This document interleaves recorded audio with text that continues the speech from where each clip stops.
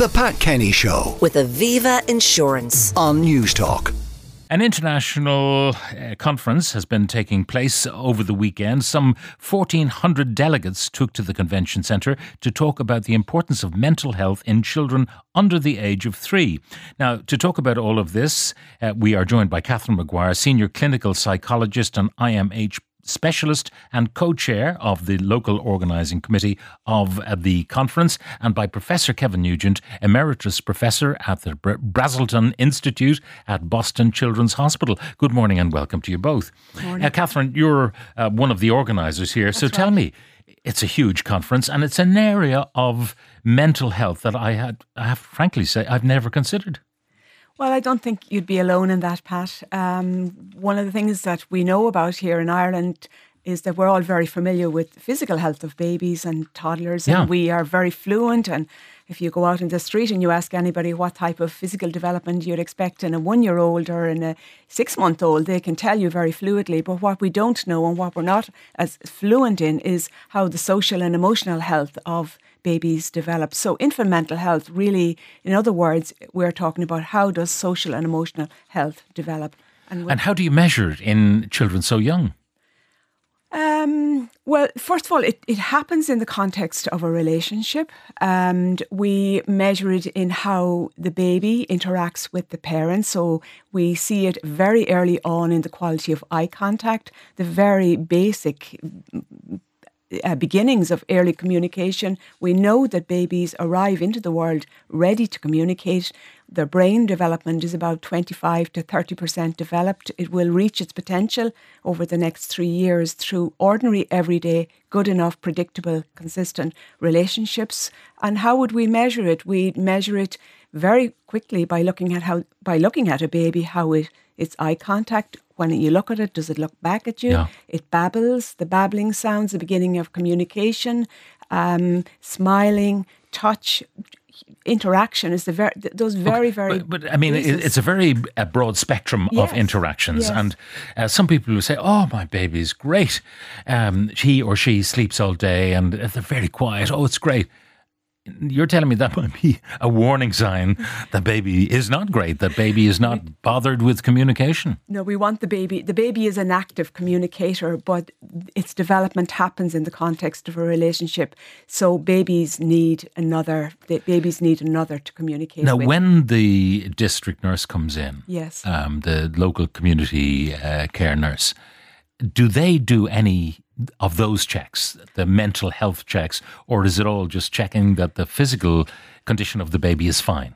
No, the public health nurse is a very important person in a baby's life. In fact, we have a wonderful public health nursing system because in the first 24 hours after mother is discharged from the maternity services, the public health nurse has a visit and she can check the overall well-being of the baby in the first 24 hours. However, there are developmental checks over the next year. And today we use, apart from the public health using her clinical skills to look at the overall development of the child, there are profiles, evidence-based profiles, for example, Ages and Stages questionnaire, which is an internationally renowned tool that measures social and emotional health. So they can use evidence-based. At what stage, though? I mean, you can talk to a 3-year-old. Talking to a 1-year-old is an inexact science. Well, there are particular parameters in these tools. So, for example, eye contact, eye gaze, babbling sounds, the beginnings of early communication, which tells us how speech and language, for example, is developing. And curiosity, of course. And curiosity and looking around. Babbling, touch, it looks at motor development, all of those. Now, what about the interaction with the parent? Because if you have, to put it quietly, I suppose, inadequate parenting, that might give rise to inadequate responses in the baby. I mean, if the baby's constantly ignored, perhaps the baby just won't bother anymore. Absolutely. The baby will be very quiet. You often see what we call a flat baby, very little facial expression. you'll be aware from looking at babies just the breadth of their expression, their smiles, the gaze, the eyes wide open. But that kind of neglect on the part of a parent, does that give rise to a mental health difficulty in the child, or is the child resilient and will just find communication where it can? Well, the child can recover, and we would always say repair is possible. But if we have a very compromised caregiving environment, yes, it is going to impact on the child. And it's not unusual to see a very flat baby in a caregiving environment where, for example, if a mum is depressed, or there's adversity, or there's, at worst, deprivation, homelessness, domestic violence, all of these things are significantly problematic for a baby.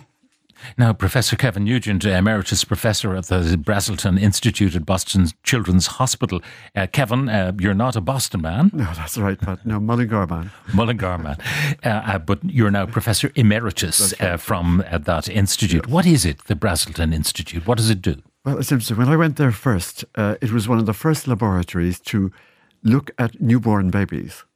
And to follow up exactly what Catherine said, it was at that time we thought of babies as just reflexes, and I think it was the first research to show babies actually came with the communication skills that Catherine spoke of, and babies were born with capacities, with expectations, and that's one of the big things I'd like to say, that from the very beginning we think we're looking at babies, they're studying us because life is on the line for them, survival is on the line.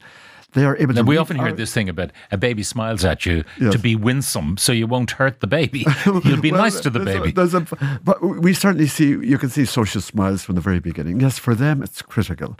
And I think the good understanding for our research was babies are competent from the beginning. We knew they could see, they could hear, but they could also pull it all together in a very purposeful way. Now, they can't talk, as you said, and we had to realise, but they have a rich language. And everything from the furrowing of the brow, the sort of tensing of the arms, these are the only language a baby has to say to us, just watch me and I can tell you about myself. So our goal now has been to work with families, even in the newborn period, to say, let's see what this little baby wants to tell us. So as the actual belief, the baby has a story to tell, as a virtual storyteller from the beginning. Anyone who's had a pup, a dog, will understand the difficulty. What is the dog trying to tell me? The dog is barking. Is the dog hungry? Does the dog want to get out to pee or poo? Yes. Does the dog want attention? Does the dog want to play? Is the dog in pain? Yes. All of this, and you're trying to figure it out. It's exactly the very same with the baby, and the baby is able to tell you.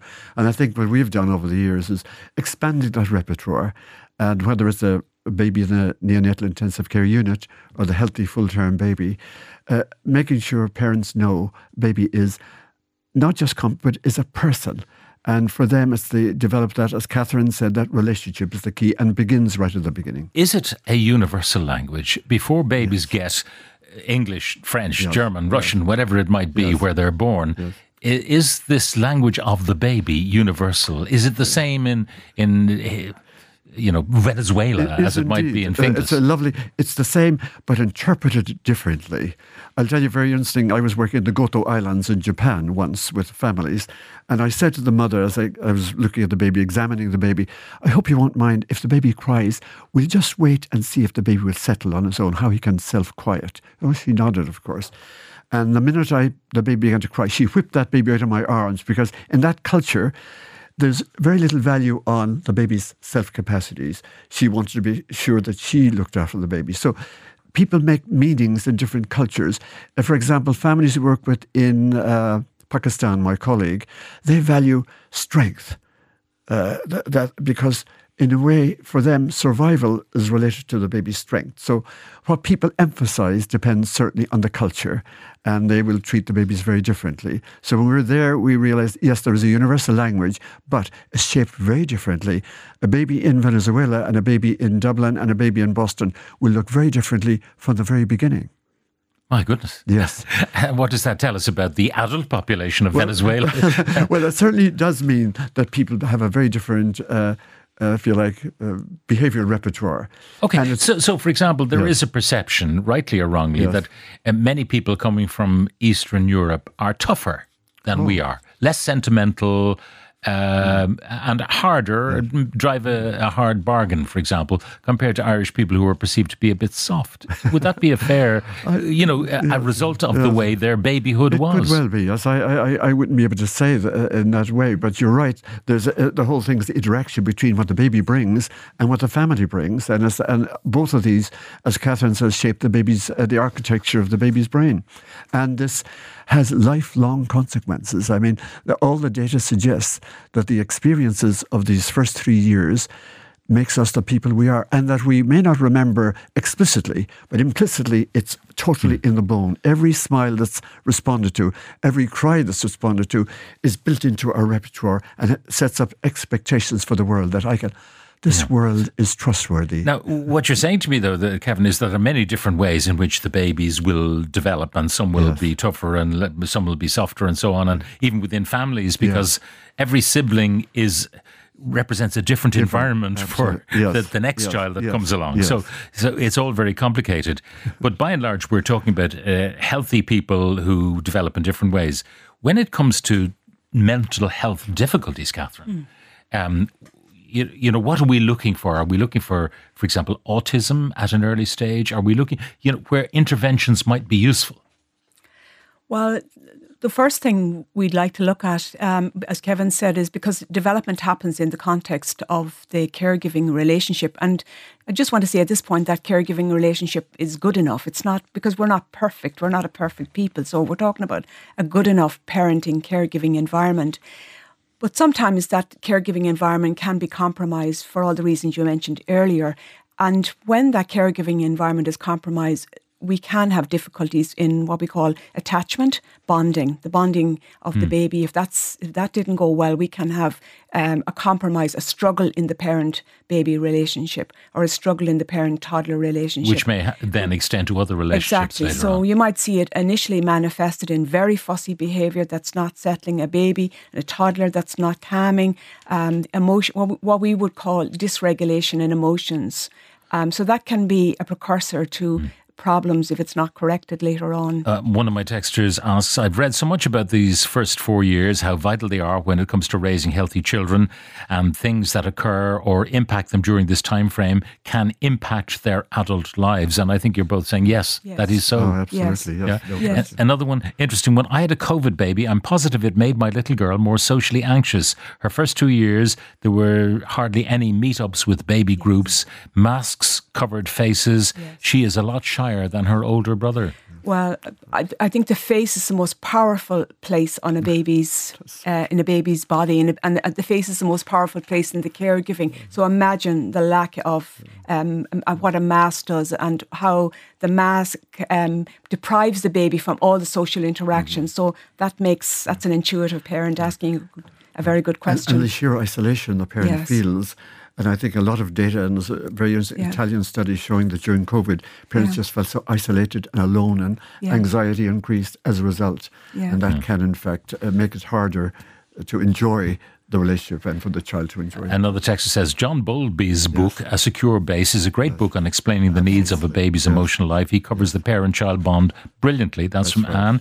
And another one says, a public health nurse is an absolute lifesaver for me, over and above all the medical professionals, speaking as a new mother. So there you go. And I think, Catherine, the work of the Irish Infant Mental Health Association is primary in this area, is doing such an incredible job. There's more continuity here. Since I work in the States, what I admire about Ireland is the visiting nurse, the issue of continuity, which means you've got a sort of a resource person that moves from the nursery into the community, and this is of such powerful support to parents. And the public health nurse then usually has a very good relationship with the mother and the family. That's right. And within that relationship, parents can talk and get reassurance. And it's not easy. To transition to being a new parent is demanding. Parents need support. It's a difficult task. And the public health nurse is a wonderful resource. The other thing, when you ask Pat about difficulties, I think we wouldn't want to worry parents, because repair is possible. With the right intervention is possible. That's a good message upon which to end. Catherine Maguire Senior, clinical psychologist and co-chair of the local organising committee of the conference underway at the moment, and Professor Kevin Nugent, Emeritus Professor at the Brazelton Institute at Boston Children's Hospital. Thank you both very much for joining us. The Pat Kenny Show. with Aviva Insurance. Weekdays at 9 a.m. on News Talk.